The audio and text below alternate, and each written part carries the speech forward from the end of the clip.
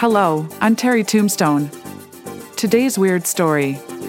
Avis, the car rental company, has come under fire after a customer, Giovanna Boniface, was charged over $6,000 for allegedly driving nearly 23,000 miles in just 3 days. Boniface had rented a GMC Yukon Denali from Toronto Pearson Airport to help her daughter move to college. She estimated driving only 300 kilometers, but was shocked to find a charge of $6,137 on her credit card statement. Avis had charged her for driving 36,482 kilometers, which is equivalent to 22,668 miles, at a rate of 25 cents per kilometer. Boniface was understandably confused and pointed out that she would have had to drive at 310 miles an hour for 72 hours straight to hit that distance.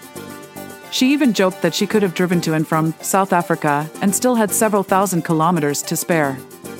Boniface spent several hours on the phone with Avis representatives, but only received a response after the media began reporting her story.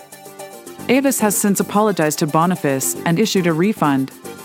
This incident has raised questions about Avis's billing practices and whether they are taking advantage of their customers. Customers expect to be charged a fair price for their rental, and this incident has caused many to question whether Avis is living up to that expectation. We will continue to follow this story and provide updates as they become available. Let us know your thoughts in our comment section. I'm Terry Tombstone reporting for KDAZ Digital Broadcasting News.